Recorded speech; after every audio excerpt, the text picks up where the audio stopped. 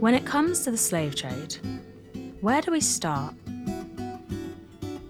Before the 400-odd years of the triangular trade, the plantations, the whips, the Sunday markets, the racial science, what were the first stirrings of an industry that we now understand as the pinnacle of inhumanity, but in the 1600s seemed like the height of financial innovation? How is an idea like that spoken into being? How does the enslavement of others become something normalised, celebrated even? Was it a slow burn process or shock and awe? How did Britain's slaving past begin? I'm Moya Lothian McLean, a journalist on the journey to discover the truth about Britain's slaving history. This is Human Resources. There are two sides to every story, often 3, 4, 5. To find a truth, you must listen to them all. Over the next 2 episodes, I'll be examining the sometimes conflicting stories that surround the first stirrings of what later became the transatlantic slave trade. In this episode, I'll be looking at the European perspective of how the slave trade came into being, before British involvement powered it to become one of the dominant industries of the imperial age. And to do so, we'll be talking about a different empire, buoyed by naval power that preceded any British colonies, the mighty dominion of the Portuguese. The Portuguese were in contention with the Spaniards in the 15th century on who would exercise, I suppose, more dominion, you could call it that, over the region of the Atlantic. And at this period in the 1430s and 1440s, the problem is still mostly in the Canary Islands and some islands that are still Portuguese territories today, the Azores and Madeira. And subsequently, they began traveling along the southern coast of Africa and eventually established the first fortress in what is today Elmina in Ghana. But before that, one of the ways to secure possession over these new, or at least to secure that these territories would belong to the Portuguese crown and not the Spanish crown. This is Patricia. My name is Patricia Martins Marcos. I'm finishing my PhD in history of science and history of Portuguese colonialism. And I work specifically in the history of race and the history of making humankind or producing hierarchies of being, as I prefer to call it. And so I look at the intersections of race sexuality in the early modern period, which is slightly less common, through a lens of intersectionality. What are the Portuguese doing in Africa at this time? What the Portuguese do, they have diplomatic negotiations with the Vatican, and they secured a couple of papal bulls that assure that the Portuguese have not only rights of enslavement over the Africans that they, quote unquote, find in these territories, but also that they have the right to enslave all the Africans that they find on the one hand, but also that they have rights over the perpetual condition, so hereditary slavery.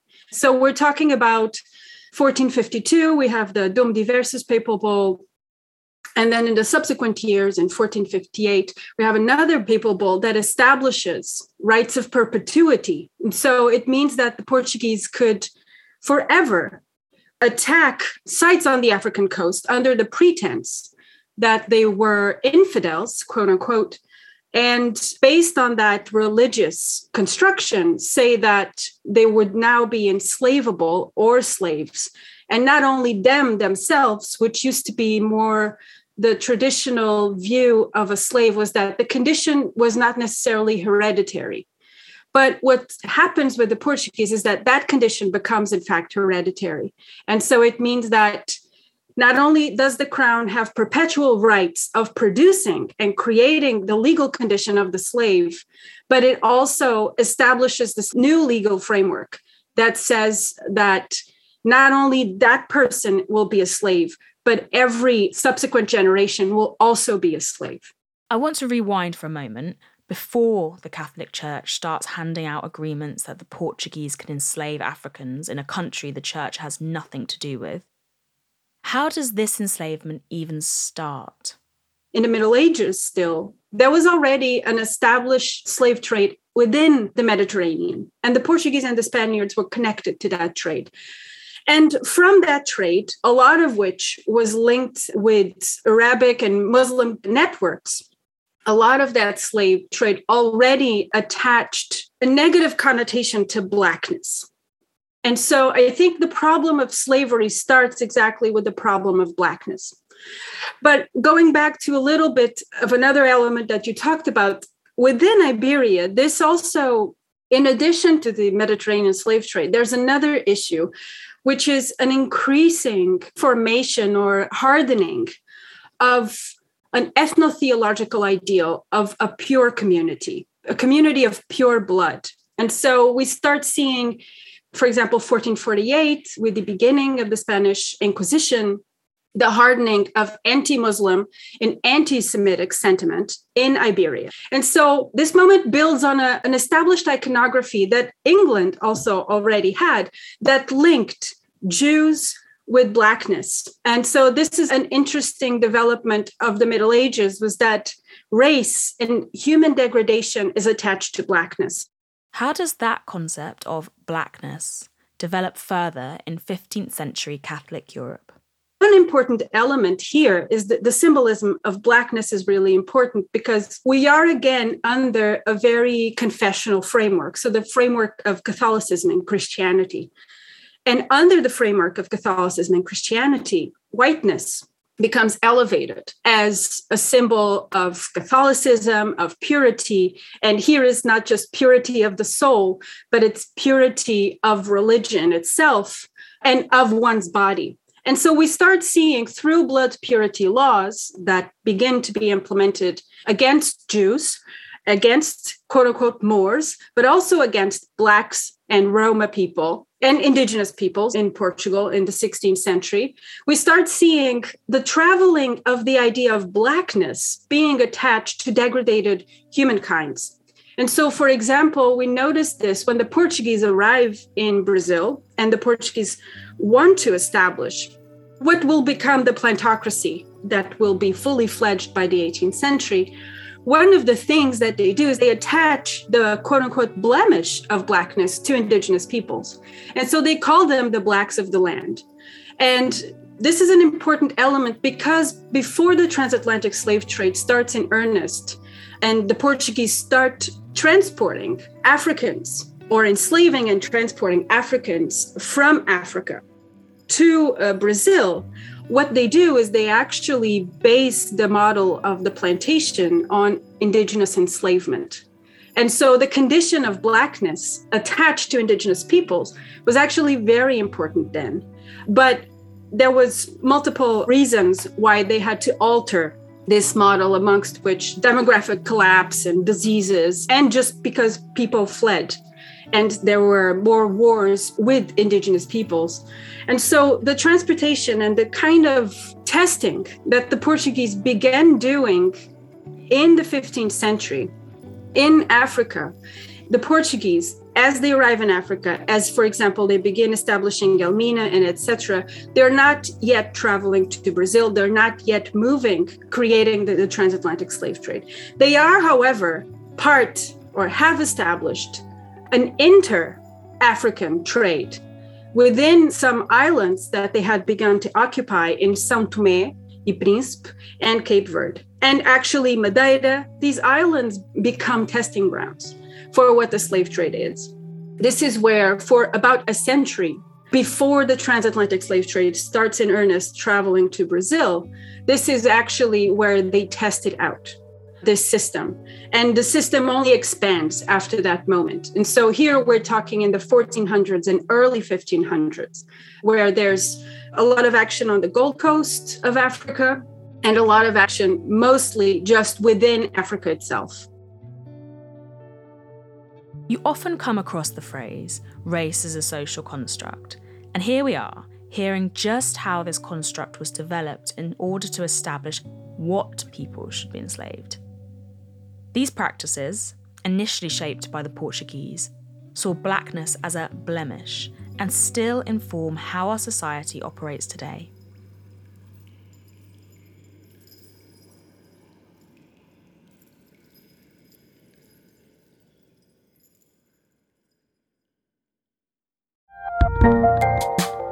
There's a lot happening these days, but I have just the thing to get you up to speed on what matters, without taking too much of your time. The 7 from the Washington Post is a podcast that gives you the 7 most important and interesting stories, and we always try to save room for something fun. You get it all in about 7 minutes or less. I'm Hannah Jewell. I'll get you caught up with the 7 every weekday. So follow the 7 right now. I'm Nick Friedman. I'm Lee Alec Murray. And I'm Leah President. And this is Crunchyroll Presents The Anime Effect. We're a new show breaking down the anime and pop culture news you care about each and every week. I can't think of a better studio to bring something like this to life. And I agree. We're covering all the classics. If I don't know a lot about Godzilla, which I do, but I'm trying to pretend that I don't right now. Hold it in. And our current faves. Luffy must have his due. And we agree on some things, but not on everything. Oof. I remember, what was that? Say what you're going to say and I'll circle back. Listen to Crunchyroll Presents The Anime Effect every Friday, wherever you get your podcasts. And watch full video episodes on Crunchyroll or the Crunchyroll YouTube channel.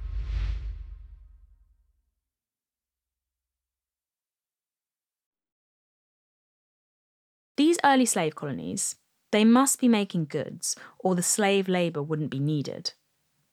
They were testing out already sugar. Sugar had been a product that the Portuguese had chased for a really long time. They had first tried it out in the 1300s in southern Portugal. They began testing it again as they traveled to Madeira and to Açores. They also established, not exactly the plantation as you would imagine, but they established engenhos, which is the mechanisms through which sugarcane is processed. So they established those in Madeira, and as they traveled, they actually tried it in multiple locations. So they tried it in São Tomé for a really long time, in Cape Verde, and they even tried it in India. And it never quite worked. It was really when they reached Brazil, and especially when they reached the area of Bahia, that it became evident that that area was just very good for sugarcane production. The climate was just very favorable. But in the beginning, it was actually quite hard to attract people to Brazil. And so in some areas like Pernambuco, what you actually have, you have Jewish diasporas establishing in Brazil and sometimes in Africa because they were fleeing blood purity laws and the expulsion laws of 1497 and 1498. And so you have this actually very multiracial and multiracializing landscape. And the slave trade necessitates that. And not by chance, in the 17th century, the Dutch connection of Portuguese Sephardic Jews in Amsterdam will also become very important. So it's not just when we talk about the slave trade, we are talking about more than one form of racialization. And I think that's a really important thing to take into account. We are dealing first with the pursuit of whiteness, of a whitening, and of the idea of purity, basically, of a homogeneous population in Portugal, all of which should be Christian. And because of that pursuit, we see multiple diasporas, and we see a justification for the slave trade that first is produced on confessional grounds and on the grounds that these people are infidels, and this is a just war, quote unquote, this is the legal standard for it. But then it develops into other kinds of justifications that are not necessarily religious anymore. And here I'm speaking more about the 18th century, when the change in the justifications to slavery become much more medicalized. To clarify, when we talk about the Portuguese involved in this early slave trade, what roles are they taking on? Do we mean ship's captains, merchants, or are we talking about ideologues in the Catholic Church, providing philosophy that underpins enslavement? You have a little bit of everything. You have merchants, you have people who see opportunities to rise socially. I think we always should start by understanding that these societies are in principle very fixed. There's a very specific order. And you are born in a specific place and you are destined to that place. And all of your quote unquote offspring is also destined to remain in that location. And so, first of all, you have elites that don't want to leave Portugal. the idea of leaving to the different colonies was not that appealing. Maybe India, Portuguese India, Goa was the most appealing of them all. But to Brazil, it was very hard to actually get people with contracts. And so the crown gives sesmarias, which is a kind of a land contract. And I always tell my students that colonialism operates by transforming life into property. And that's what the Portuguese do exactly in Brazil, because they arrive in a land that already has indigenous peoples, but they produce a map and they create these captaincies. And in the first plantation system is actually based on this hereditary land tenure of the captaincy. So this is sort of an important model to understand. But aside from that, there's actually quite a bit of difficulty in obtaining colonists. And a lot of Portuguese colonization is actually convicts, Jewish diasporas that flee Portugal and relocate both to Africa and to Brazil. And a lot of these people many of them were paupers, or many of them were sort of middling classes, and they see an opportunity for land and for social movement. And there's some literature from the 17th century talking about how people were whitened in Brazil, and people who were actually from lower classes in Portugal become quite elevated socially in the colonies. I want to know more about Brazil. We talked a bit there about that early settling, but when does the Portuguese slave trade reach Brazil? Is that the point where the expansion of slavery suddenly explodes? They reach Brazil in 1500. That's more of a land claim against Spain. And following that, there is an occupation of the territory. I mean, I don't mean occupation in the Spanish sense of the word, where there was the idea of the conquista, because quite frankly, the Portuguese never had the demographic capacity to do anything like that. And they also found a very different kind of territory with different kinds of peoples. But the first land tenancies that are established, and they very much build on indigenous enslavement. And it's not always enslavement, but indigenous enslavement is an important element. The transatlantic slave trade in the 1560s and 1580s, that's when that begins to really grow. The beginning of the transatlantic slave trade to Brazil begins in earnest in this moment of the mid-1500s and the second half of the 1500s. Just to clarify as well, Brazil was the biggest importer of enslaved Africans, more than any other country. Is that right? Yes, Brazil was the biggest importer of enslaved people. It's estimated that roughly 5 million people, so close to 5 million people, were just taken and enslaved from Africa to Brazil. And we are speaking mostly the southern Atlantic. So what would be today Angola and thereabout. And so Angola and Luanda was the main harbor, not the only one, but the main harbor at this point.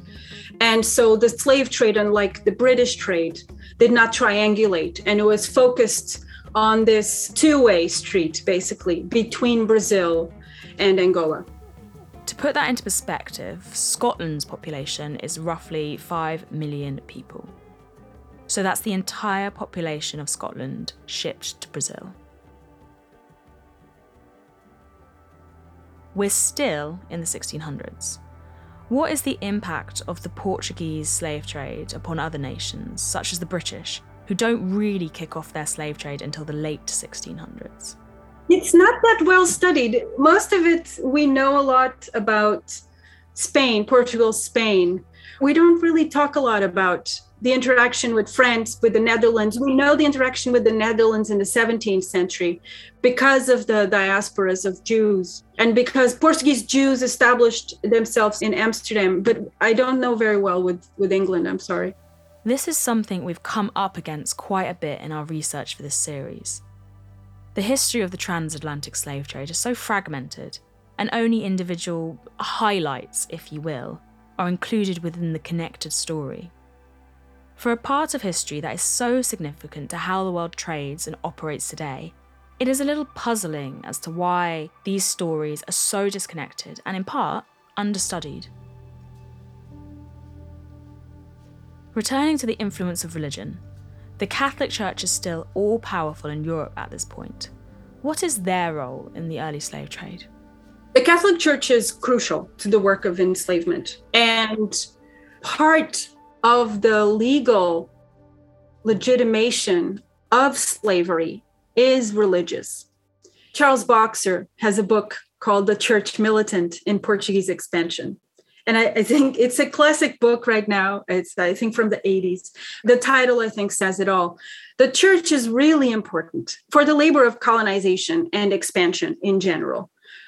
But then it performs a critical role also in Brazil, especially the Jesuit order, that becomes the largest owner of enslaved people in the Americas. By the time that the Portuguese crown abolishes and expels the Jesuit order in 1759, they are the biggest owners of people, of humans in the Americas, in a sole order. So I think that actually lends a lot of scale to this issue. And we've seen recently in the United States, the Jesuit order owning up to that past, but we haven't seen it either in Portugal or in Brazil, the same kind of atonement for that. But they have a fundamental role.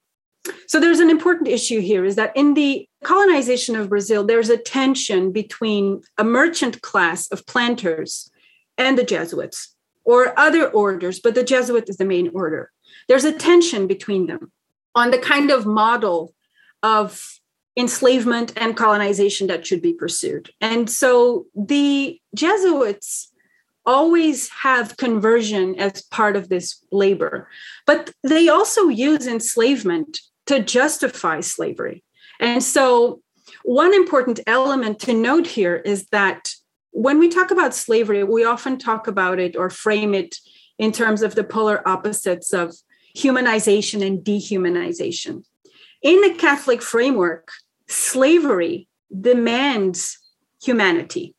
And so this means that the African, the Black person, was a human, had a soul, because that was the justification for enslavement, is that they were laboring for the, if not the salvation of their bodies, at least for the salvation of their eternal souls. And this comes from Scripture. A lot of these notions of the expendable body and the body that is always ruled by someone else, and that is ruled by someone else in order for the soul to be saved. This is a very old scriptural notion, and it comes from the interpretation of Scripture. If you're looking for a smoking gun, I can absolutely guarantee you will not find it. In October 2001, a series of letters filled with a deadly powder called anthrax were dropped into the U.S. mail system. What started as an unprecedented case turned into an unsettling mystery. Who sent these deadly letters, and why?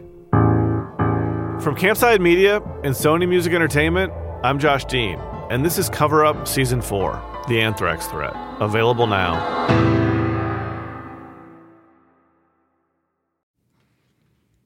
You may have heard of the podcast Juicy Scoop. Wondered what it is? Why aren't you listening? Well, I'm its host. Created it, been doing it for 7 years. I'm Heather McDonald of Juicy Scoop with Heather McDonald. Now, I could tell you why you should be listening to my show, but my listeners wanted to write the ad for me, and here are some of the things they said. Not your regular juicy podcast. Catch up on all the juicy topics from Hollywood and pop culture to true crime and beyond. Heather McDonald's Juicy Scoop always has great guests, great laughs, and great gossip. It's a comedian's take on the hottest headlines. Juicy Scoop is the pop culture news you want to hear. No BS, no filter, no filler. Raw, real, and in the moment. Throw in the hilarity of amazing comedians that you'll instantly be obsessed with, a juicy crime story, and a dash of normal life in LA moments, and you've got yourself an amazing week of Juicy Scoop. 2 episodes every week, every Tuesday and Thursday. It will never let you down. The interpretation of religious texts have been fought over for as long as they've been in existence. Was there any pushback on the readings of the scriptures that argued for slavery? There was always resistance. And the problem with the archives sometimes is that that resistance was never as written or not written as often as we would like it to. But in the 17th century, there was an African prince who was part of an Angolan group, the Mbundu, whose father had been the king. He had an alliance with the Portuguese. After his father dies, his uncle becomes the king, and the uncle does not quite feel the same way about the Portuguese. And so Lourenço Silva Mendonça, he travels from Angola to Brazil. He is in Brazil around the time of Palmar, like I mentioned, this war against this Maroon community. He doesn't travel alone. He has some of his family members, and they were African aristocracy. He travels to Brazil. The Portuguese crown is concerned and sends him to Portugal. And we don't know really the details of his life exactly in Portugal, but he gathers data for a legal case that he presents to the Vatican against the Portuguese, the Spanish crown, and the Vatican itself. This legal case that he presents is for the abolition of slavery. And his argument is that slavery produces such deathly conditions that it actually interferes with God's plan for life. So God's plan for life is that you are not supposed to kill yourself, and no one is supposed to interfere with the span of your life. Your life will be the way God intended it to be. And his argument is actually that slavery removes the uncertainty from the hour of death because it expedites death. It creates the conditions of death. And so that's a very important argument. How is this story, the one about Portugal being the originators of transatlantic slavery, told and taught today? In Portugal, we don't debate that we were the first to create the transatlantic slave trade. We don't teach children in school that we were the country that most enslaved for the longest time. And so people continue enamored with this image of navigators and caravels, but we never talk about what caravels did. And this is an important problem. And there's another exhibit right now in the National Archive on science, technology, and history. And again, we talk about caravels and we don't talk about what they did. And so we mobilize discourses of progress, of modernity around science, technology, development, and being at something that is very often talked about, the birth. And so there's a very triumphalist discourse around all of this. And this triumphalist discourse can only persevere and endure because we erase slavery from this history. How does that affect the descendants of slavery who live in Portugal today, plus the African diaspora who've ended up in Portugal because of its colonial history? First of all, we don't even know how many Portugal has, diasporic, Afro-descendant. We don't know because our system, we just had a census. And in preparing the census in the previous years, there was a debate, again, led by the Afro-descendant community, who said that we want to know how many people we have. We want to have ethno-racial data because we need to understand the level of income inequality, the level of redlining, all of those issues. And again, they refused because there was this idea of universalism that supposedly we are all citizens and therefore equal. But of course, this does not guarantee for structural violence and structural racism. That's one fundamental problem. The second fundamental problem was hopefully surpassed just last year, was when Portugal altered its law of citizenship to allow citizenship to Afro-descendant people. And so this is a problem of Portuguese democracy. Following Portuguese democracy in 1974 and our first constitution in the democracy, we changed our citizenship law from jus soli, so being born in the land and you are automatically a citizen, to jus sanguinii, so hereditary right. And so that meant that a lot of Afro-descendants who were born in Portugal after 1984 actually did not have a right of citizenship because either their parents were under a mixed legal status or their parents were not considered Portuguese as they moved to Portugal. And so we actually have entire generations of people who were precluded from acquiring citizenship, which in turn actually sometimes made their very presence in this country a crime. The last element that I would say is that Afro-descendant populations in Portugal are fundamentally concentrated around Lisbon. Not just, but the largest sections are what we call Greater Lisbon. And so that includes suburbs in the north side of Lisbon and the south side, which are actually different cities, but again, Greater Lisbon. And of course, we have a problem of access to places to live and to dignified places to live in there as well. And so we have a lot of, quote, slum areas or areas that we call periferia that have the concentration of Black populations. But we also have, on the other hand, and this, I was just with a friend the other day, and she told me this story, the fact that she's Black and she lives in the city center cannot be imagined still by some people. And so you are always someone who lives in these poor neighborhoods, and you are essentialized for that. It doesn't matter how much you try and focus on the beginning of the slave trade. The conversation always circles back to the here and now, because the past shapes the present so nakedly. What Patricia has told me about the beginning of the slave trade at Portuguese hands is stark, brutal, and seems linear. But it's time to hear the other histories that make up this narrative, and not all of them are told according to the Western ways of documenting the past.